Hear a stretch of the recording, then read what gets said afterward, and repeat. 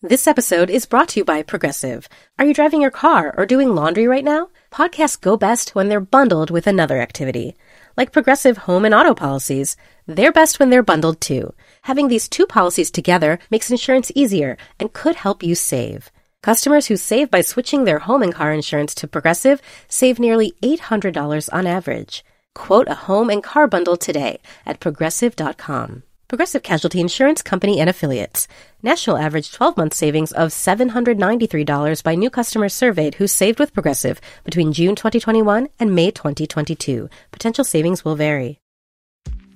AI is making waves in every field it touches. President Biden is now on TikTok, and the election draws closer each day.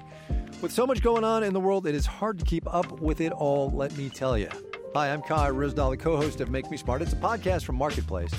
And every weekday, Kimberly Adams and I break down the latest in business and the economy with short daily episodes to make it easy for you to stay in the know. Listen to Make Me Smart wherever you get your podcasts.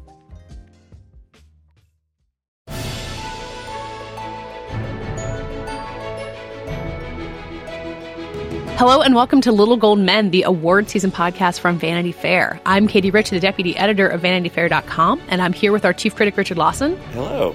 And returning to join us after a long break is our senior writer, Joanna Robinson. Hi, Katie. I'm so excited to have you back, Joanna. What's a movie? What are TV shows? I forget. How was your time running that hotel on that island in Greece? Did you have fun? Was there a lot of singing? You should see my tan. My hair is now curly and blonde, even though it never was before. It was pretty amazing. Pierce Brosnan and I will be living happily ever after. Thank you. Is it a nightly duet with Meryl Streep's Ghost, or how does that work? No, it's once a week to keep it really special. Oh, I see. You know? Okay. Yeah. Great. Yeah. Yeah, the tourists love it, right? It's the best attraction on the island. If you were a listener to all of our Vanity Fair podcasts, and you've heard plenty of Richard and Joanna both because the Sharp Objects season has been going on tremendously on Still Watching, which I guess this week is the finale, right? So it'll be the end of Sharp Objects? Yeah, end of an era. No more. Oh my God. But not the end of Still Watching. Not the end of Still Watching, for sure. But no more Hog Heat. No more. No more Tupac remixes. I'll have to look forward to the next iteration. Frankly, no more pretending that I don't know the end of something. Because like in the individual episodes before we get to the spoiler section, it's just like, oh, gee, I wonder what this could mean. And it's like, I know. Joe and I have both read the book. We both know what's happening. I look forward to the full disclosure finale episode where you guys are like, here's what we've been hiding from you this whole time. So let's talk about movies, because it is the end of summer and we are right on the verge of festival season, as we keep talking about, and as evidenced by a bunch of the trailers and previews that are coming out right now. And there's also some good stuff in theaters, some smaller things that we will get to talking about. And we're also planning to kind of look back at the summer that was, from the giant blockbusters to the indie successes to Mr. Rogers being a big box office draw this year. There's a lot to catch up on. But real quick, just in our kind of starting the episode with trailers tradition, I want to talk about the trailer for The Outlaw King, or just Outlaw King, that dropped yesterday. It's from Netflix. It's going to be the opening night film in Toronto. And Joanna, as someone who recently shared a photo of Chris Pine wearing a caftan, I feel like you might be the person to talk about what this tells us about Chris Pine and his possible rising Chris status. Well, I'm a little worried about it, to be honest with you. And I was glad to. We were in a little Hollywood meeting yesterday, Vanity Fair Hollywood meeting, and I was glad to hear that I wasn't the only one who noticed that Chris Pine barely speaks in the trailer. And the reason I noticed that is, this is obviously a Scottish period piece. He plays Robert the Bruce, this very important historical figure who you might remember from the film Braveheart. And I was on tenterhooks the whole trailer being like, what does Chris Pine's Scottish accent sound like? And they keep you in suspense, and you hear Katie Rich's favorite Game of Thrones actor, Stephen Delane, you hear Tony Kern, you hear all these other people, and then you finally hear Chris Pine. You just hear a few clipped little phrases, and I'm like, I think they're hiding a bad accent. And I personally get really distracted by a bad accent. And so other people don't care as much, but I'm the person who still sort of winces when Peter Dinklage talks on Game of Thrones. So, it's I think that's it could be bad news for our friend Chris, though he looks great and I love him and I think he can carry it dramatically. I'm a little worried about this particular stumbling block. Yeah, I did a little research on Robert the Bruce Joanna, I'm not going to attempt the Scottish burr. I just thought I would show people what a bad Scottish accent sounds like before I started making fun of Chris Pine's bad accent. Don't denigrate your work as the film's dialect coach. I know you worked really hard at that, so don't sell yourself short. Because I was a little put off by the fact that Florence Pugh, who is this great actress who kind of burst onto the scene last year, or was it 2 years ago, is playing what looks to be his wife. And I was like, oh, she's very young. But in fact, that is accurate to Robert the Bruce's life as far as people are aware of it, that he had a wife who was significantly younger than him. I believe the age difference between her and Pine is 15 years, and I actually think it was more for the real Robert the Bruce. So that was a kind of one thing that I initially stuck out to me as like a kind of alarm bell in the trailer. And then the other alarm bell, which was the accent, kind of doesn't really arrive. I mean, you hear just a little bit of it, like you said, Joanna. I'm still cautiously optimistic about it. So yeah, this is a reunion between him and David Mackenzie, who directed him in Hell or High Water, and that movie got a Best Picture nomination, even though it didn't do much for Chris Pine himself. I mean, I think Mackenzie has enough of a track record, though not necessarily with historic Scottish epics, that I feel like there's some reason for faith in this. The opening night film Toronto can sometimes be good and sometimes be bad. It's really hard to tell year to year. So it's hard to learn much from that. But as a fan of Chris Pine, as someone who thought like he really stood out in Wonder Woman, I want to give him the chance to put on the chainmail and run around on a Scottish moor. And then hopefully also wear the caftan that you shared, Joanna, from that vacation photo, which God love him. I hope he's having a great vacation. I do think it is funny that this impulse in certain straight male directors and straight male actors to like, once they get a little bit of traction, they're like, all right, I'm going to be like my tough period piece. Like, you know, like this is not the most like original idea for a movie. It's like, okay, we've seen Braveheart, like whatever. It's a little disappointing actually in a way, because I think that Hell or High Water was a really interesting collaboration between these two people, that they went this kind of more traditional route, I think is putting me off a bit. But again, I remain optimistic. Katie, you and I will be at the, I believe, first screening of it at Toronto. Yeah, history unfolding before our eyes. In just 2 weeks, so we'll have more to say on it. But again, Chris, chainmail, mud, I'm not mad about that aspect. And then the movie will be on Netflix on November 9th. So it's an interesting award season where Netflix has some major players in ways they haven't in years past. And then the movies will be available to everyone pretty quickly. It's interesting. We were talking about this also in the meeting yesterday. We were talking about this film as a return for Dave Mackenzie, Hell or High Water director, and sort of a return for like Barry Jenkins has another project here. Like sort of all the people who were in the Oscar conversation 2 years ago are back with their next project, sort of the thesis. But what's funny is that like I still to this day, and I don't know why, I think of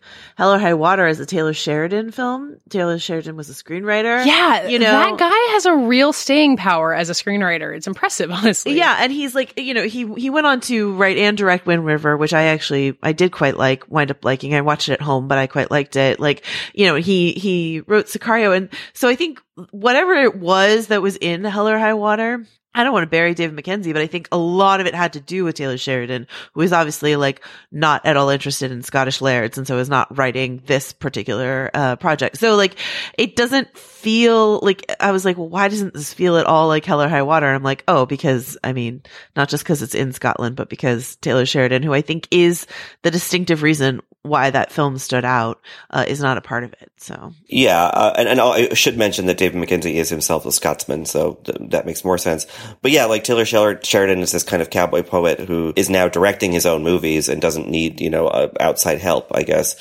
You're right, Joanna, that Hell or High Water pretty much had the more of the Sheridan stamp on it than the Mackenzie stamp. One more thing we should say is that I think we all three of us enjoyed Start Up, which was David Mackenzie's earlier feature, and also I like Young Adam, which is a much earlier feature he did. So it's not like Dave Mackenzie was like a nobody who directed Hell or High Water, but like I'm curious because I have a hard time drawing a line that connects Start Up to Hell or High Water to what we saw of Outlaw King. So I don't know that I have a sense of like what it is David Mackenzie himself can do. Our friends of the podcast, David Sims and Griffin Newman, have a podcast called Blank Check, where they kind of go through directors' oeuvres and kind of try to identify the moment when they got the sort of, you know, quote unquote blank check to direct whatever they wanted.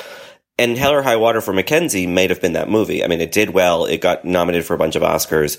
He's obviously been working for a long time and critically praised and, you know, all that. So it's interesting to see that when he was finally given what one might call a bigger budget, that he went this more traditional route, but like maybe that's safer, or maybe it's just, frankly, as a Scottish person, it was just what appealed to him. To talk about movies we haven't seen yet for one more time, I wanted to point to this photo that we debuted on VF.com yesterday of Nicole Kidman in the Karan Kusama movie Destroyer, which is also going to be at Toronto and then opens on December 25th. I talked to Karan Kusama and her husband, who is the film screenwriter, on the phone, and just kind of got a sense of what the movie is going to be. I mean, when I heard that we were going to be debuting a photo of Nicole Kidman in the movie, I was intrigued and then saw the photo and kind of couldn't believe the extent to which it was a transformation, because Nicole Kidman has transformed herself. She won an Oscar for playing Virginia Woolf with that famous prosthetic nose, but she hasn't done the kind of like full on, like I think of this as the Charlize Theron move where you like truly physically transform yourself for a role. And I thought the photo itself was really intriguing. Did it strike you guys as much as it struck me?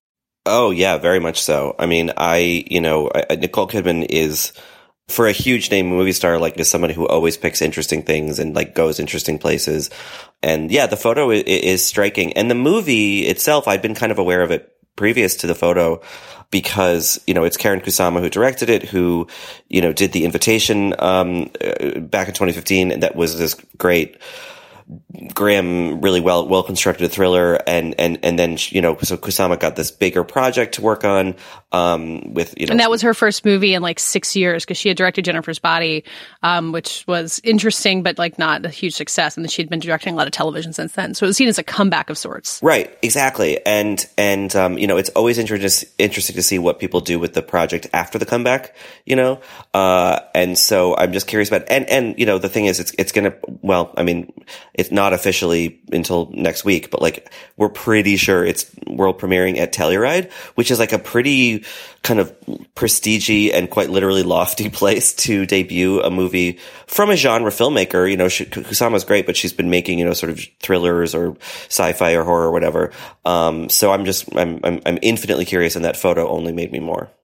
And they're describing it as a kind of a character study hidden within a cop thriller. And it's kind of, it's a story about a woman who is infiltrating a criminal gang. And then years later, she's kind of haunted by what she experienced there, and then has to dive back in and kind of return to the ghosts of her past. And it's a pretty classic cop story. But I think the difference is that it's about a woman. It's got Nicole Kidman in the lead. And then you've got Karan Kusama, who has really proven her muscle as a filmmaker, maybe having a chance, like you're saying, Richard, to like really spread her wings after this comeback film, The Invitation. The second season of Top of the Lake got decidedly mixed reviews, but that was another role that I really feel like Nicole Kidman, I mean, she wasn't exactly like as gaunt and weathered as she is in this photo, but it was quite a transformation. I think she had a great wig. She had a right? great wig. Her skin was a little mottled. It was like more freckled than mottled. And then like she had different teeth in. So she was like sort of dabbling in that, the Hours sort of transformation thing. And it was a really good role for her. It was a small role and a really good role for her. And I really liked that, performance from her. But what's so funny, it's funny you bring up Charlize Theron, because I was watching, I missed Tully when it was in theaters, and I watched it at home the other day, and I realized that there's something that Charlize Theron does to sort of dress herself down, which has to do with her skin. It's like a really modeled thing that she does in both Tully and Monster. And I realized how often we do not see, uneven skin tone in a film, and how like that alone, which we see every day in real life, can look a little alarming. And, Nicole Kidman is definitely rocking some uneven skin tone here, but it's fascinating, like that reaction we have to an actor or actress sort of looking like a real human. It's, Something that Karan Kusama talked about when I talked to her is like she's a woman who has never put on sunscreen. Like she's a cop who's out there every day in the sun and doesn't wear sunscreen, and that's just what happens when you have lived your life in that way. And you're right, Joanna. It's just something we don't see because we're looking at incredibly beautiful movie stars, and Nicole Kidman is an especially beautiful movie star. So that's it's striking just to see her like that. And can we also shout out the extent of the female directors that Nicole Kidman has been working with lately? She's on this crazy streak from The Beguiled, and then Top of the Lake with Jane Campion, and then Big Little Lies Season 2 is Andrea Arnold, and now this. Like, she's really racking them up.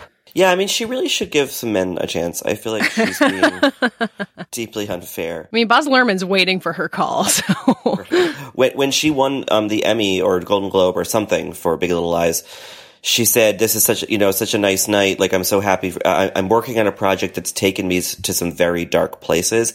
And Destroyer was the project that she was filming at the time. So she kind of did a little intriguing promo for it like a year ago.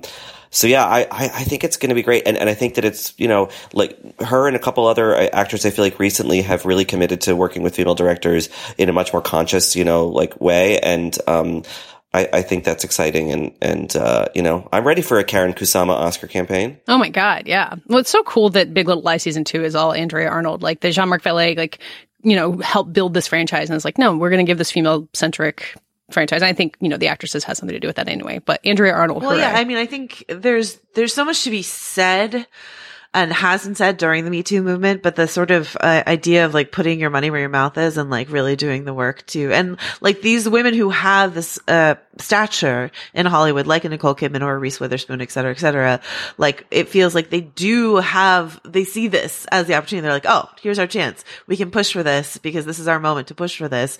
And I think it really underlines the people who aren't doing that, who are maybe a little more talk than action, so. Yeah, it's easy to imagine Destroyer as the kind of movie that can't get made until someone like Nicole Kidman signs on. And she seems aware of that power she has to push the project she cares about along. So good for all of them. Hey, I'm Brian Stelter, host of Inside the Hive from Vanity Fair. This week, with the help of Dan Adler and Olivia Nuzzi, we're going inside the media circus swirling around Donald Trump's criminal trial.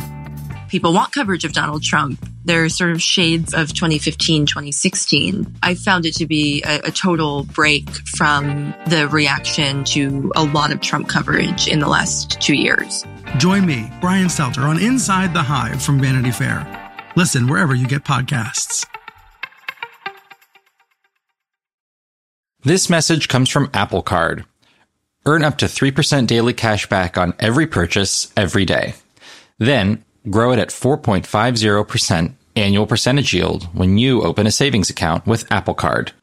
Visit apple.co/card calculator to see how much you can earn. Apple Card subject to credit approval. Savings available to Apple Card owners subject to eligibility. Savings accounts provided by Goldman Sachs Bank USA, member FDIC. Terms apply. This show is sponsored by BetterHelp. How is your social battery right now? What's the right amount of socializing for you? And how do you recharge? Maybe you thrive around people, or maybe you need more alone time. Therapy can give you the self-awareness to build a social life that doesn't drain your battery. If you're thinking of starting therapy, give BetterHelp a try. Find your social sweet spot with BetterHelp. Visit betterhelp.com/littlegoldmen today to get 10% off your first month. That's BetterHelp. HELP.com/littlegoldmen. So let's dive back into what's in theaters now briefly. Richard, I feel like for weeks we've been talking about The Wife, which is the Glenn Close movie that I think premiered at Toronto last year and has been in theaters now. And I think, and this happens every time Glenn Close does anything that's good, because she is one of those actresses who famously has been Oscar nominated many times and has never won. So the idea is that maybe this could be her shot. Is this her shot? It feels like it. I wrote a review and I mentioned in that like for the first stretch of the film, like maybe the first third or ish, she doesn't have a ton to do. She's kind of a more passive role. She is just the wife, and she's sort of on Jonathan Pryce's arm, who's this author who's just won the Nobel Prize, and they travel to Stockholm, and she's reacting to things, and and Close is amazing at doing that in a very subtle way. But as the film kind of builds towards its big climactic scene, she gets more and more, and then when that scene arrives, it's just this like incredibly rich and rewarding bit of big kind of angry, forceful acting from Glenn Close. It feels almost theatrical. I wrote in the review that I almost wanted to see it on stage. So I hope it's enough to register. I mean, the movie is getting a pretty small rollout. I think the movie surrounding this great Glenn Close performance is just okay. That has not, sadly, affected other Best Actress campaigns in the past. lots been written about that. I mean, she was nominated for Albert Nobbs, which was fine. Yes, that's exactly right. And that was, Glenn Close's only nomination since the 80s. She got 5 Oscar nominations within a very short period of time in the 1980s, and then got nothing until 2011 for Albert Nobbs. And so now, 7 years later, it would be nice to see her back in. It would be her 7th nomination. And she's one of those actresses who, she's in her 70s now. She's getting up there. And it's like, let's not let that opportunity to give Glenn Close, one of the best actresses who's been around in the past 30 plus years, an Oscar. No, this is what happens so often. I feel like it happens more with actresses. I can't prove that, but Amy Adams, I think, is this current decade's example where she's also been nominated 5 times, and there's becoming this concern. It's like, do we just take her for granted? Do we think that she's good enough that we don't think about her needing to actually win? So hopefully it doesn't take Amy Adams this long, and hopefully this is Glenn Close's time to come back. And I should say to those, who are like Game of Thrones fans or whatever, that Jonathan Pryce as the husband is really great too. He's a very capable scene partner for her. The movie is her movie, as it goes, but he does a good job. So if anyone is just kind of in the mood for a big kind of chewy piece of theatrical acting, The Wife is a really, I don't know, it's about serious stuff, but it's fun too. What about the Brazil fans? Well, there's as many of them Brazil as Game of Thrones I fans, can't right? help you. So there's another movie that's out in theaters now that has at least one impressive actress performance, and maybe several. And Joanna, you saw Support the Girls at South by Southwest, and I remember you vividly describing how you ran into David Fear and he insisted that you go see and support the girls, and you were thrilled with it. So has it months later? Are you still fond of this movie? Yeah, I think I'm even more fond of it months later. It was so great. This is one of those festival stories I love because Neil Miller of Film School Rejects and I were just on the streets of Austin, and David Fear comes running up and he's like, I saw Support the Girls. I missed it at Sundance. I saw it here. I really, really loved it. And he was like, it's directed by Andrew Buwalski. Am I pronouncing that correctly? Who's this, sort of famed mumblecore. He's often credited for starting the mumblecore movement with this film Funny Haha, which I saw at a festival years and years and years ago. David Fear of Rolling Stone compared him to Jonathan Demme, and he was like, this is a very Demme kind of movie in that it's a very feels so honest working class movie. And the premise is it's set at not a Hooters, but a sort of Hooters adjacent girly bar restaurant where they serve wings and play sports, and the women wear short shorts as they serve their food. It's definitely an ensemble piece, but without question, the star is Regina Hall, who plays the manager, a former waitress, now manager. She does not wear the short shorts. She wears a sensible polo, but and it takes place over the course of one day, and it's sort of just about these women, their struggles in the bar, their struggles with the men who own the place, the struggles with the men who are customers in the place, and their sisterhood together, and the things that they have to do, in terms of watching each other's kids or supporting each other through various things, and the hard choices Regina Hall's character has to make. Some standouts, other than the great Regina Hall, who a lot of people, took notice of in Girls Trip, but has been in a lot of great things. Haley Lou Richardson, who's just been on a tear of sort of chameleonic performances. She was really, really great in Columbus. This is sort of a quiet, shy, bookish girl, and she is just this flirty cutie with some depth, but she's just irresistibly cute in this movie. And I was just I sat up and I was like, who is she? And then I looked up her IMDb page, and it turns out I've said, who is she, in 5 movies in a row. So yeah, she's great in Edge of 17. She's great in Split, which is not a movie. It's James McAvoy's show, but she really stands out in that too, I think. Yeah, Haley Lou Richardson, she's just keeping your eye on her. Shannon McHale, who plays this, sort of Regina Hall second in command, who's this astonishingly tall, beautiful woman who just has a lot of great strength and attitude. And I just you love these women and you want to spend time with them. And I'm I want this to be a TV series so I can deal with them more. But it's probably best as a day in the life sort of slice of life thing. I don't know. Richard, what did you think of this film? I think it's great. I think, I had been turned on to Buwalski, the director, with his last feature, which was called Results, with Kobe Smulders and others. And he's got this really offbeat tone. The movie Support the Girls doesn't quite go where you think it's going to go. I don't know if it even goes anywhere. It's just this kind of ramble. But it's just such a pleasant world to be in, the way that he has crafted it and the actresses that he's worked with. And I just think it's so exciting, to see Regina Hall get this role. She's been in this business for a long time. She's been reliably good from everything from Scary Movie to the short-lived Law and Order LA.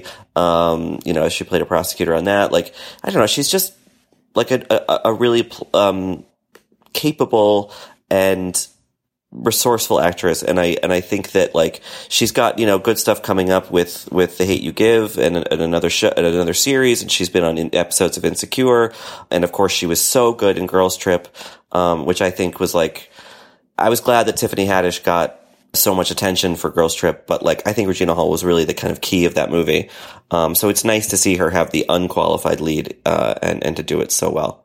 I intend to see Support the Girls soon. I have support not the had girls, the chance. Katie. I know. I'm going to go support the girls by supporting the girls. I'm so curious if, because Hooters has been in the news recently because they're like rebranding because their whole thing doesn't work in 2018. It's out of style. And I'm like, is this viral marketing for Support the Girls?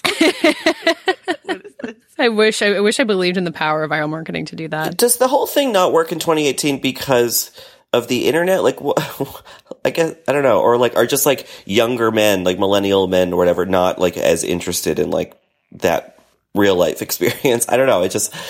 Anyway, we don't have to get into why Hooters is failing, but it's just interesting to me. Well, yeah, I think maybe that's something that you like, A, do more in private these days, and B, like, I don't know, in the Me Too era, like, I wouldn't go to a Hooters. I would never go. I've never been to a Hooters restaurant. I've never been to a Hooters. I mean, the Katie, chain restaurants are also Toronto, going. right? I know there's one right in the middle of the whole Toronto Film Festival, so we'll have to go check in on it. Support the girls? Support the girls of your local Hooters. This actually transitions into the back half of the episode I want to talk about, because with The Wife and with Support the Girls out in theaters and, Crazy Rich Asians still out there, it's just nice to see movies that we're seeing out in theaters at the end of August, because I feel like often this becomes this truly dead zone. And if you look at the major studio releases for the next 2 weeks, it's pretty rough. Like, Richard, I won't necessarily make you talk about the Happy Time Murders, but I understand you didn't have a great experience going to see this weekend's widest release. It's the worst movie I've seen in 2018. Well then, don't go see the Happy Time Murders, but maybe go see Support the Girls.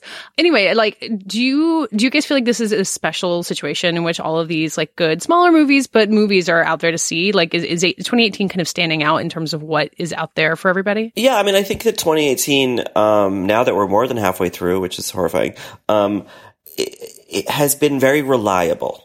I'm writing a piece for the site that will be up at some point on Thursday of this week, maybe not when this episode posts, but just kind of about how this summer in particular, like, with the exception of maybe The Meg, I just kind of liked everything.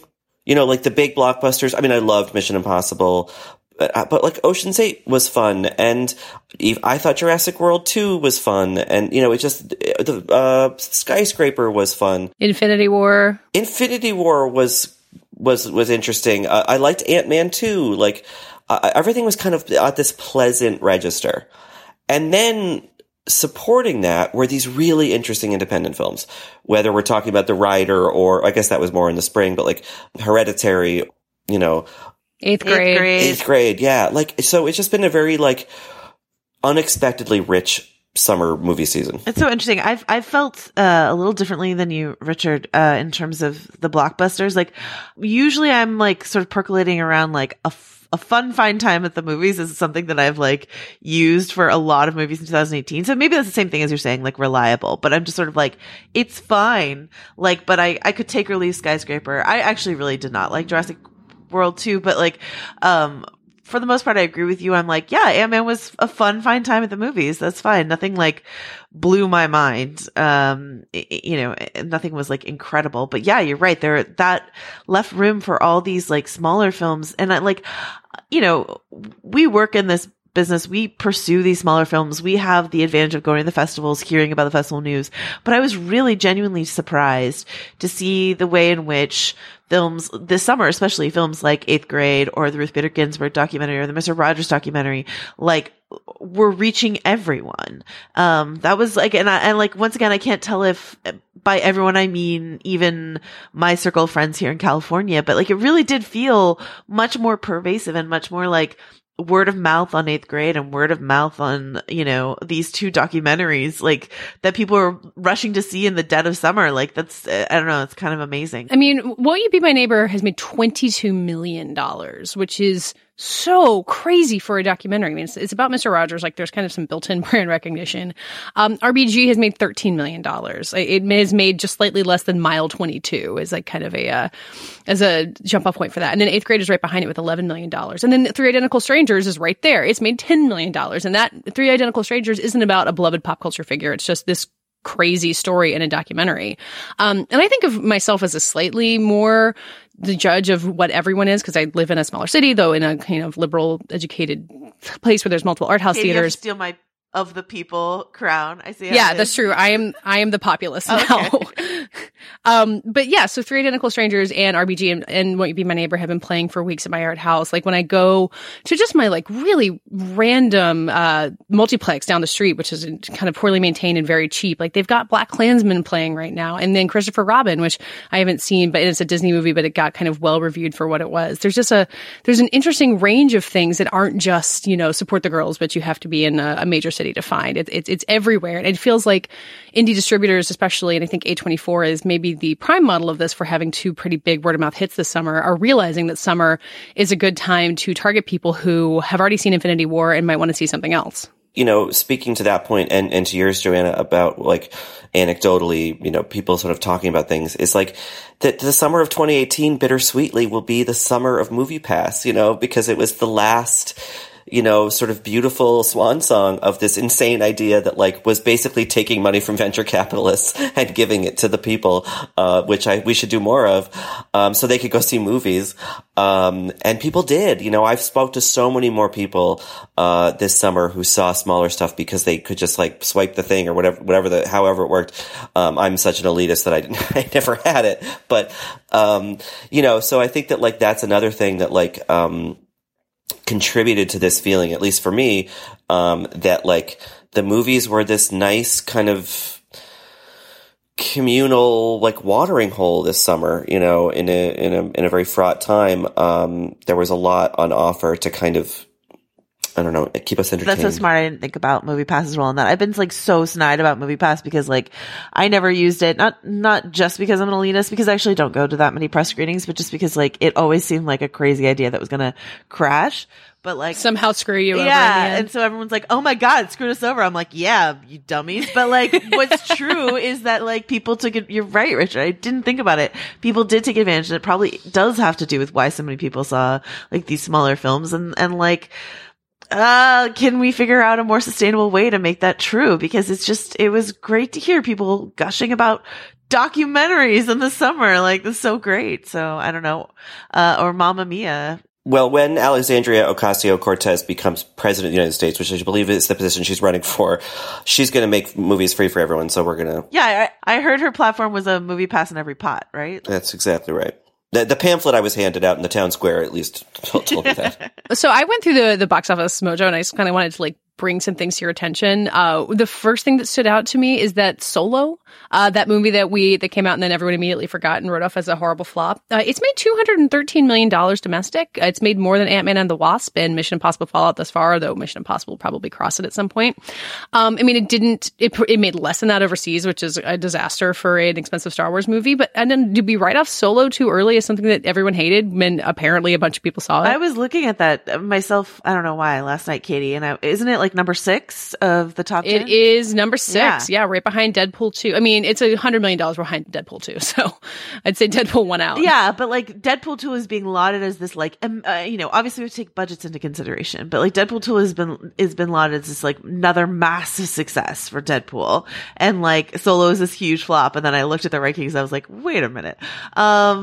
I think you have to say Solo is underperformed for a Star Wars movie or for a big budget movie. But like, what was always true about Star Wars movies is if you were going to make them every year, or in the case of Solo, which came out like 5 months after The Last Jedi, it's just got to be diminishing returns because it's not as special. I think what I said to some like hardcore Star Wars film writer geeks at the Solo premiere party was I came up with the campaign slogan, "Make Star Wars rare again." Like just make it every other year event. And if you make it an every other year event, we'll be super excited every time it happens, so. It does seem like they've learned that, like, the next one isn't coming until next Christmas. I can't remember. It's going to be a while before we have another Star Wars. Yeah, that was always the plan. I think they could have pushed Solo to this Christmas.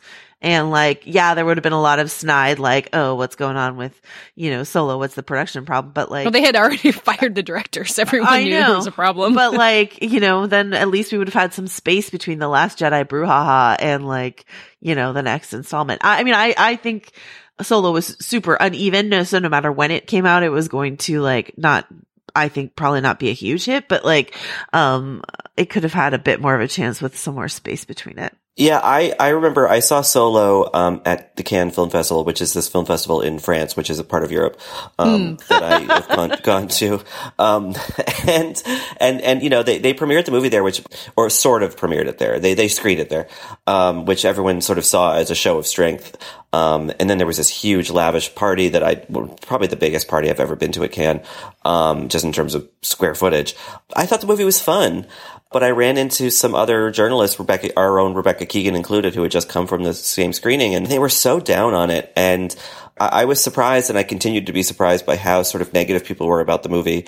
The movie has its supporters. Our Vanity Fair's own Radhika Jones, our capo di tutti, she loves the movie and thinks it's the best since the original trilogy. And, but I do think, Katie, back to your original point, that like, the metrics for what is a success are so different. They're so relative depending on like where the movie's coming from, what sort of narrative it's a part of. And like, yes, it's the foreign box office for Solo was not good, but it wasn't like a complete disaster. It wasn't like Cutthroat Island, and people are talking about it like it was. Yeah, and I think within the context of Star Wars, it feels that way, because even Rogue One, which is a bummer spinoff starring no characters you've ever heard of, who all die at the end, made more money than that. This is the chance to bring back Han Solo, and they kind of learned not to. But Rogue One was at the beginning of this Lucasfilm revival. It was only the second film, and everyone like liked The Force Awakens, so it was like coming off of that momentum, and it was a year later and stuff like that. Whereas like The Last Jedi hit, it was super divisive, and then like a lot of people didn't want the Solo movie to begin with because, why mess with like such a beloved character? And then like all the behind the scenes stuff. I mean, it was just a recipe for like, I was actually surprised that it didn't get more crucified, and not because it deserved it, but just because of the circumstances, Well, what was it? I mean, I know you're going to probably go through a few more things, and I don't mean to steal your thunder, but I think no, keep going. One of the things that astonished me looking at the box office rankings last night was, why was I looking at them? I don't know why. Was that Disney has 5, right? Out of the top 10. They have the top 3. They've got Black Panther, Infinity War, Incredibles 2, Solo, and Ant-Man the Wasp. And then I was like, okay, and then if they get the merger with Fox, which it will go through, then they would have Deadpool 2, so they would have 6. And I'm just sort of like, who's left? And like, the astonishing staying power of A Quiet Place. Okay. Well, Joanna, I just want to correct you for a second. You said Black Panther and Solo. Black Panther is a Marvel Studios film, and Solo is Lucasfilm, and there's no way that one company could own. And Incredibles is Pixar, right? So yeah, it's separate studios. There's no way that one company could be all that. That would be insane. Yeah, we live in a country with no monopolies, Joanna. Right. Yeah, no, watching every summer, it starts to feel like this is the end of the studio system, because it's just going to be Disney left and then like Netflix at home to distract us. Was it you, Katie, who pointed out a while back that in the book version of Cloud Atlas that people refer to movies as Disneys? Yes. And movie theaters are Disneyariums. I think about that quote constantly. We're about 5 years from that, I think. Yeah. Well, hang on. I wanted to talk about a success story that was not a Disney film. I don't think. Let me look closely at it. It is the number 23 most profitable, highest grossing movie of the year. It is made more than Skyscraper and Pacific Rim Uprising and Tomb Raider. Book Club has made $68 million. Did you guys know that? No. Did you have any idea how huge Book Club is? Well, as the writer and director of the film, I do get certain financial reports. Richard, you are so rich now. Congratulations. Yeah, thank you. No, I think that's great because, look, is it a Nancy Meyers knockoff that does not live up to the filmmaker it's aping? Yes. But it's fun and it's, counter programming, however you want to think about that kind of concept. It came out amidst a lot of, big blockbusters, and that it held on for as long as it did and obviously fulfilled sated a hunger and a need that was not being addressed otherwise. I think is hopefully yet another. These signals keep getting sent to studio people. Hopefully, this is another one. Well, so this is an interesting thing that I've been hearing filmmakers say. So Mission Impossible Fallout, which is actually maybe my exception to all these blockbusters are fine, and I'm but Mission Impossible Fallout is amazing. But I'm a huge Mission Impossible fan, and I'm a huge Christopher McQuarrie fan. And something that I heard Christopher McQuarrie talk a lot about when he's talked about the film is how much the studio wants him to appeal to the young male demographic. And he's guess what? We're not going to get them.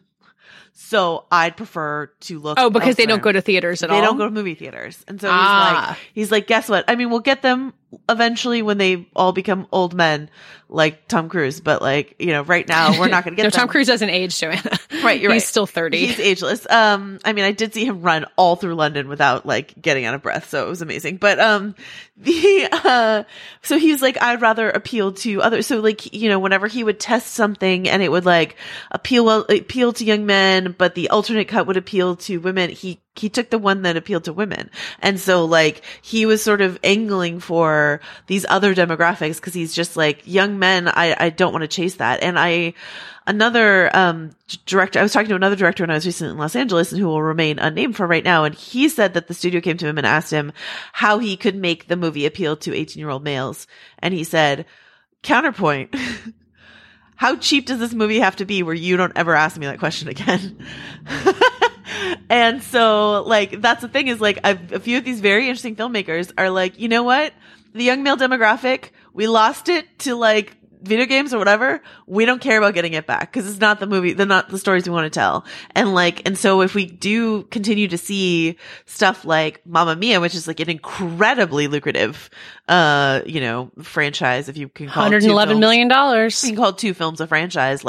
If we keep seeing stuff like that, or A Quiet Place, which I don't think is pitched to young men at all. That's a family horror film. I think that might be the future for a blockbuster weary country. I don't know. It's just. I also wonder, talking about Star Wars and everything, and recently, Kelly Marie Tran, who was in the Last Jedi and was basically bullied off the internet after that movie was released. She wrote an article, I think for the New York Times, an op-ed, talking about her experience with that and dealing with this really, really toxic fan community, which is largely made up of younger men. I mean, I think it's probably, with Star Wars, it's maybe more middle-aged men. But, even if that doesn't necessarily immediately affect the bottom line, you wonder if eventually studios are going to be fuck those guys. Let's not court them. Let's make Book Club and have it make $68 million. And for an audience that does not, and maybe they should, but at the current moment does not feel entitled to this stuff, does not feel that they are owed this stuff, that they're actually eager. There's a kind of active participation in this. Or even with Crazy Rich Asians, the way that you saw people buying out theaters to be able to go see Crazy Rich Asians because that level of representation meant so much to them. Yeah, exactly. And I don't think that I think obviously when a first thing like that pops, it's a really big deal. And obviously, fatigue eventually sets in with anything. But I think that there have been myriad examples, like you said, Katie, Crazy Rich Asians and Book Club, this year and other years recently that if you serve an underserved audience, they're going to respond, because nerdy white guys who have now had a decade plus ish of everything they've ever wanted made for them and just produced over and over and over and over and given to them, like, that's a pretty sated passive audience at this point. Like, maybe the rest of us should be considered, and I think maybe that's slowly happening. I don't know. So, Joanna, to go back to what Christopher McQuarrie said, is that why he put Vanessa Kirby in that dressing gown when she's in that scene where she changes out of her amazing dress and then puts on this like cape kind of thing? Because I have not stopped thinking about that, and I feel like it was targeted at me. It was just for you. He tested a bikini, and then they were like, "No, it's the dressing gown." Yeah, I want sequins, please. I mean, a lot of it has to do with, the Ilsa Faust character, like making sure that if you watch all the Mission Impossible movies, and I did quite recently, you're like, Ghost Protocol is my favorite. That's number 4. I was like, Ghost Protocol is where they really figured out how to make a Mission Impossible movie that respects women. And that's when Christopher McQuarrie came on as a writer. And so like, a lot of credit to Brad Bird who directed that, but like that's when McQuarrie came on, and he's just like, he has a rule where he never damsels women in his movies and, all that stuff. It's really cool. That's why I love the Mission Impossible franchise, or one of the many reasons why. But like, I don't know, it's really interesting because another reason, and I think this is still on point and not just me gushing about Mission Impossible, which I missed while I was gone, so this is my chance to, but another reason why the Mission Impossible franchise is so refreshing is there isn't that toxic fandom around it. It's a big blockbuster with like all these actions, and I was like pinioned to my seat with like astonishment and excitement over how much I was like getting out of Fallout. And then there was zero, as far as I saw, toxic fandom shit online to like then have to grapple with. And I'm like, this is how it should be. We should just go enjoy a movie at the movie theaters and then just all agree we had a fun time at the movies and not like be stuck in these endless, terrible, toxic debates. So, I look forward to the next Star Wars movie. I love Star Wars. Yes, nerdy fan, Richard's right. Nerdy white guys, nerdy fanboys have had like their fill for over a decade, but that's also stuff that I do genuinely happen to like, comic book films and Star Wars films and stuff like that. And they never talk about it on the internet because the people who talk about them are monsters. Exactly. But then like, I don't want to talk about it that much. So, it's, Mission Impossible, something for everyone, except, you toxic fanboys, stay away from my franchise. Yeah. To go back to talking about audiences that aren't always represented in these summer blockbusters, I feel like we should talk about Sorry to Bother You, which has made $16 million now. I have not seen it yet, so I don't want to talk too much about it. I think it's a fascinating movie for a lot of reasons, especially because its director, Boots Riley, has now been talking about BlacKkKlansman, the other kind of largely or like prominent movie by a prominent Black filmmaker that's been out this summer that's also been really successful. Do we feel like there's anything to learn from Sorry to Bother You other than you make a good movie and people want to talk about it and it makes money? I think that is at root, what it can credit its success to is that it's an interesting movie. It's a movie no one's seen before. By any stretch of the imagination, it's a really weird movie. I think that's something that some of the reviews have gotten at, mostly in the positive, one negative from a particular conservative critic who I will not name because I am associated with him in terms of New York Film Critics Circle, but Kyle Smith, whatever, who just don't understand, or who recognize that the movie is deeply anti-capitalist and very much pro-union and pro-proletariat and labor and I think that, among other things, has really struck a chord with people at this very moment. I mentioned Alexandria Ocasio-Cortez, this kind of slight surge of democratic socialism entering the political conversation as the midterm elections approach. Sorry to Bother You kind of arrived at a perfect time for that, and I think Boots Riley has been very clear and consistent about the film's political messaging, and I think that in addition to the sort of wonder of its design and this great central performance from Lakeith Stanfield, who's having a great couple years, I think that the political aspect of it is definitely a part of it. Yeah, Boots Riley has done an amazing. I don't know if you guys follow Boots Riley on Twitter, but like, there's never been a director that I've seen on Twitter that's been more active about like retweeting praise of his own movie. And I'm like, I'm not even saying that in a shitty way, because like, I love Sorry to Bother You. I really like Boots Riley. I've just been like, if you just read my Twitter feed alone, you would think that Sorry to Bother You was like the most and best important movie of the year. There's a lot of hometown pride there. Yes, a lot of Oakland pride.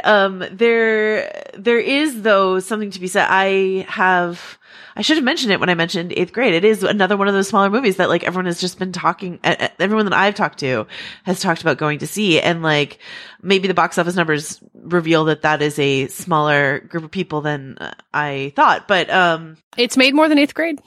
It's been open longer, but it made more. I saw it first at the San Francisco Film Festival here, and then I took friends again like a couple times. I've actually seen it a couple times because it's one of those movies like when The Sixth Sense opened. I went and saw The Sixth Sense like 4 times opening weekend because I kept taking people being like, "Don't read anything, just come with me and see it." And that's what I've been doing with Sorry to Bother You. I'm like, it takes a turn. Don't read about it, just come with me and see it. And it's so much better to go into that not knowing like what happens in the back quarter of the movie. People don't know that Joanna drives a school bus around her neighborhood, just taking people to movies. It's the Pied Piper of Sorry to Bother You. I have a bullhorn. Come with me if you want to laugh. That's really good. I'm gonna steal that for the future. It's an interesting thing, but Richard's right that there is a political urgency to this, and I think you don't get Sorry to Bother You doing as well as it is doing this year without Get Out doing as well as it did last year. I think just like the comparisons are sort of inevitable, and I know a lot of people hate those comparisons. They're like, don't just compare two movies because they have like a predominantly black cast and like a political message. Like that's unfair. And I'm like, yeah, well, when we get more of those, then the comparisons won't be as cogent. But like, there's a reason Crazy Rich Asians keeps getting compared to Joy Luck Club is like, because there's been 2 of them in 25 years, like it's, I would like there to be more. I would like this to not feel like any kind of anomaly.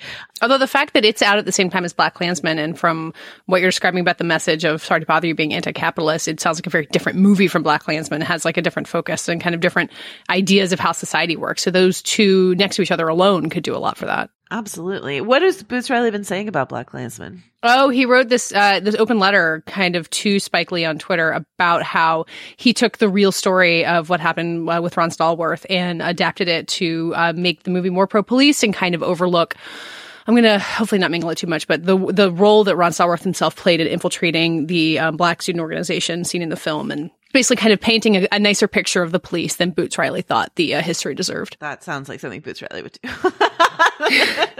Yeah, it's a really interesting way to look at the movie. Well, I'll tell you, he's a persuasive guy. I saw the movie at Sundance and I was mixed on it.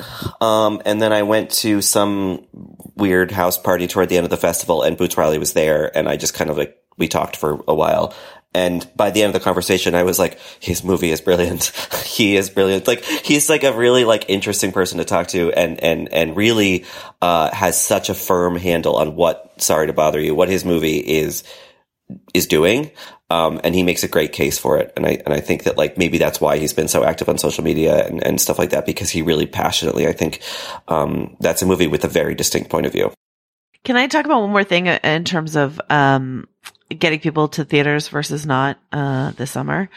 And that would be this really, I think, unexpected phenomenon that happened this weekend where like I expected Crazy Rich Asians to do well, which it did. I expected a lot of people to feel like a drive to go see it opening weekend to support it, which they did. What I did not expect is for Netflix to drop their own rom-com this weekend, To All the Boys I've Loved Before. I wanted to talk about Netflix. Yeah. We're on the same page. And To All the Boys I've Loved Before, which I watched both Crazy Rich Asians and To All the Boys I've Loved Before this weekend. I actually watched To All the Boys I've Loved Before multiple times this weekend, which I actually know a lot of people did. And I actually see a lot more conversation around that movie happening, at least on Twitter. Like, all the glossy magazines, including our own, have great coverage of Crazy Rich Asians. And I think To All the Boys I've Loved Before, which is based on a YA novel by Jenny Han, and it is getting compared, like I mentioned before, with other comparisons. It's getting compared because it also has like an Asian lead in this like rom-com situation. They're very different films. This is much more teen focused, but it's a great, like, as someone who didn't drink the Set It Up Kool-Aid, and as someone who has not been like that impressed with like Netflix will resurrect the rom-com, I'm like, okay, but To All the Boys I Loved Before, it's really good. It's really good. And I've just seen it dominate the conversation on social media more than people talking about Crazy Rich Asians. And there's something about obviously it being in the home and like the rewatchability of it, the ease of it, all of that, like I am defiantly resistant to Netflix taking over our, the way in which we see movies. I think there should and could be room for both, but I can't, ignore, I think, what I've seen with, Crazy Rich Asians, which had all this hoopla, all this buildup. And, we'll never know because Netflix doesn't release its metrics, but like, I imagine maybe as many people, if not more, saw To All the Boys I Loved Before. It's hard for me to know because my Twitter feed is so skewed, but like, I don't know. It seems like that's possible. What do you guys think? Well, this feels to me like the summer that Netflix like figured out how to be part of the cultural conversation. Because I feel like what we've said about it so many times is like, they drop a whole season of House of Cards and nobody knows how to talk about it, and then no one knows what's coming. But like, it feels like you're right. Everyone's been talking about All the Boys I Loved Before. Everyone was talking about Set It Up for a while. Like everyone was talking about Glow season 2 in a way that it felt like hadn't happened before. And we were saying earlier in the episode that like, they've got Outlaw King. They're kind of entering the award season even more intensely than they have been before. Like this is possibly all the lead up to that. And I don't really know what changed for them other than that, like people like their movies now. And usually they like one Netflix movie a year, if that. I have a suspicion. Netflix has been hiring up all the publicists in town. I don't know. Like you guys get these emails. Yeah. Well, they hired the award season strategist. But like, would those be the people who worked on All the Boys I Loved Before? No, wait. I mean, I know who worked on To All the Boys I Loved Before, and they're relatively new, to Netflix. But it's not just that. It's also like hiring people like, I don't think I'm blowing up a spot to say this, like Jarrett Weisselman of BuzzFeed, who is like so good at Twitter, is now running these various Netflix Twitter accounts in a really fun, lively, like funny way, in a way that like spreads the conversation about these movies, or these seasons of television around Twitter. Like that's something Jarrett has always been really good at doing. And he did it sort of from the journalist side before. And now Netflix is like, we want that. And they were so wise to do it because I like he doesn't pay me. Who cares if I say this, but like, I think it's true. Like, I think that weaponizing people who are really good at Twitter, is a really smart thing that they've done. So do you guys want a little inside baseball? Well, we're already kind of down that path anyway, but, speaking of going to parties, I was in LA before Sundance in January, and I got invited to someone's apartment in West Hollywood. And it was a sort of like small, very, post dinner party drinks thing for the Netflix social team. So Jarrett was there, Alex Simons was there, Ray Voda, Lila Brilson, all these people. And they're like a really intense group of people, and they're really dynamic, and they know exactly what they're doing. Netflix has found this kind of crack team, and the way that they disseminated, To All the Boys I Loved Before or Set It Up or whatever has been pretty brilliant. But I think another thing, talking about what Netflix figured out exactly relates to the book club conversation about like, I think what Netflix figured out is like, hey, no one else is doing these movies, at this point. I mean, with minor exception, obviously. So like people are starved for this and they will lap it up. I don't think Set It Up is that good. I frankly don't think that To All the Boys I've Loved Before is that good, but like people are hungry for it and they're coming to it in droves. And, hopefully that sets a precedent. Though I worry that like the bar should still be for high quality. It shouldn't just be like slop that people were hungry for. Well, I can't get over the genius of having To All the Boys I Loved Before the same weekend as Crazy Rich Asians, because how many times have you gotten back from a movie? Like I got back from Mission Impossible Fallout and was like, oh my God, I want to watch Ghost Protocol again, and like go dig up my Blu-ray. And you get home from a movie that you've enjoyed and being like, what else can I find that's like this? Oh, Netflix has this new thing that I haven't seen before. It's following the pattern of thought, and it doesn't compete with the movie that's in theaters. It kind of works in partnership with it. And I don't know how Warner Brothers feels about them doing that, but it seems like it worked out well for everybody. I think you're right, Richard, that like my bar is really low for like what constitutes a good Netflix movie. Like I think you liked the Guernsey Literary and Potato Peel Pie Society film better than I did, but like there is something to be said about like watching this movie at home versus watching in the theater, and you're like, oh well, I mean, it's better than anything I ever watched on ABC Family when ABC Family was doing these movies all the time. You know what I mean? Like it's somewhere between something I would see in a theater. I'm like, why did I go to the theater for this? And something that I like watch on TV and I'm like, this is utter crap. I'm like, well, there's something like slightly elevated here. Joanna, you swallowed the title there. Say it proudly. The Guernsey Literary Potato Peel Pie Society. Here's the background on that. I was a bookseller when that book came out, so I had to say that title so many times when I was a bookseller because that was a huge bestseller when it came out, and I was like, this fucking Guernsey book, like. And I actually kind of like the book because it's epistolary, like it's it's all in letters, and there's something kind of like fun and interesting about that. And then I just feel like I don't know. I was reading your tweets about it, Richard, and I agree with like some things we can agree on the on the dynamism of some people who are involved in the project, but like other than that, it just sort of sat there for me. I don't know. I didn't really get the Guernsey love this time around, but that's okay. Yeah, when you told me that Matthew Good was in that Being Charming, Richard, I immediately put it on the top of my imaginary Netflix queue, and it hadn't been on my radar. So like that's a Netflix movie that like kind of missed me, but with people like you, it catches up to me anyway. I'm wary of the whole Netflix project and whatever it means for entertainment, but like. I guess, this summer in particular, it has been a nice refuge. Like, the reason I watched the Guernsey Literary and Potato Peel Pie Society was because I had just massively binged Schitt's Creek, which is, despite its awful title, a really lovely show. And I was just kind of wanting more of that, like, warm vibe. And so I turned that on, and it was just like, I was like grateful to Netflix for having that on the service. Like I was grateful for it for having, set it up on and, and whatever else. Not The Kissing Booth, a very popular teen romantic comedy that is actually very bad, and problematic. But, I think that like, if Netflix could settle into being, like you said, Joanna, like the kind of like ABC Family, like relaxing and comforting kind of thing, rather than trying to do, $80 million awful Will Smith movies about like demons and fairies or whatever that movie was about. I think that's a good wheelhouse to be in. Or Chris Pine Scottish movies. But like, that's the thing is like Netflix wants it all. Like they want to be your, and like what Katie was saying, like when you come from Crazy Rich Asians and you want to watch To All the Boys I've Loved Before, because that's like what the algorithm of your brain suggests next. Like, and that's exactly what you're describing, Richard. You're like, you watch Schitt's Creek, and then Netflix is like, hey, how about Guernsey?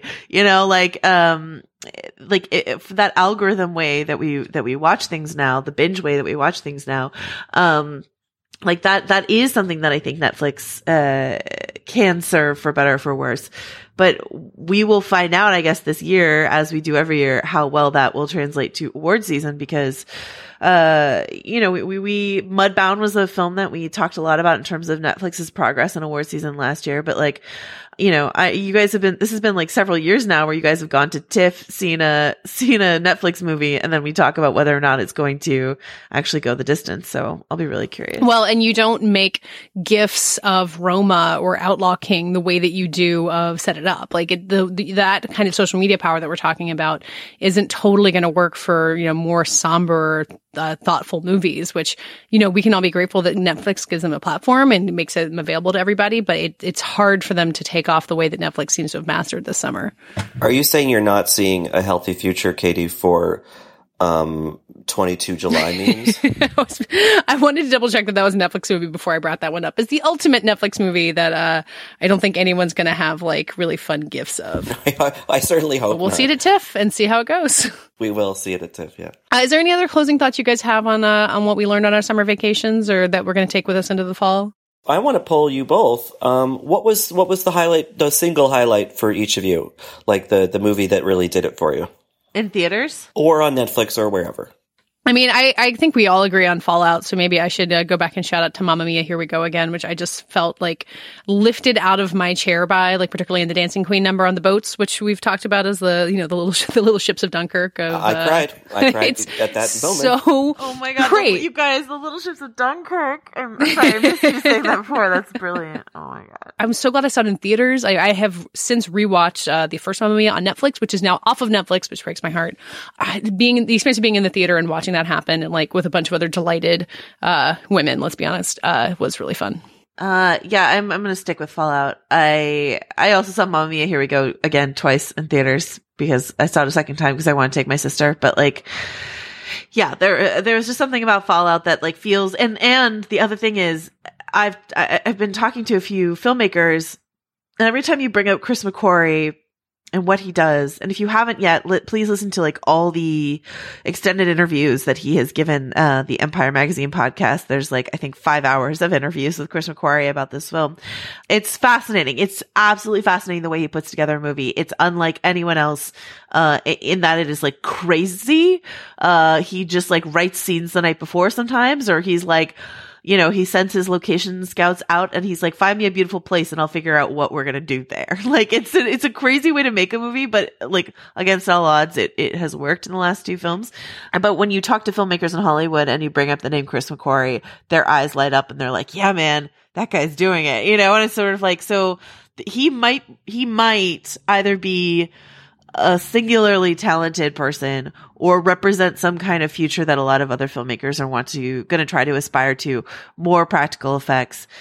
But to do all that, you need a leading man with a death wish like Tom Cruise, who wants to like fly his own helicopters and do his own halo jumps. So I don't know. We'll see. Thank God he's cloned himself, so we'll never have to lose him. Yeah, you guys have I mean, I loved Fallout and I loved Mamma Mia too, so those were probably my highlights of the summer. But I'll point out a smaller moment. I went to go see a screening of a movie that I don't think anyone saw called The Darkest Minds, which was a YA adaptation, starring Amanda Stenberg, who is about to have a huge fall. She's in an Ama Asante movie. She's in the lead in Hate You Give. 2018 is just getting started for her. But also in the movie is Harris Dickinson, who was the lead in Beach Rats last year. I think it was last year, which was an indie movie that, you know, got a lot of praise, but like not a ton of people saw. But anyway, it was fun to go to an afternoon screening of this movie. It was press. Some invited people. They invited some teens, because it's a teen movie, and listening to this group of teenage girls fall in love with Harris Dickinson over the course of the movie. Which you had already done. I remember you talking about him last year. Which I had already done in his dark gay indie. This was for everyone else. It was just like pure summer funny, like just what it should have been. And you know, one of many reasons why we go to the movies. Well, that does it for this week's Little Gold Men. Next week, we're going to look ahead to the fall festivals. We're going to get ready to ship Richard off to Telluride and look at what's to come there. So many more movies to talk about, which is always exciting. You can find all of us at vanityfair.com, which is where you can find, I think, Richard's aforementioned recap of all the movies he liked this summer. You can find all of us on Twitter at Little Gold Men and on our own. I'm at Katie Rich. And Richard. Rylaws. And Joanna. Joe wrote this. This episode was edited and produced by Danielle Roth. And this week's award for the best description of Joanna Robinson's return to Little Gold Men goes to Katie Rich. So the scene is a comeback of sorts.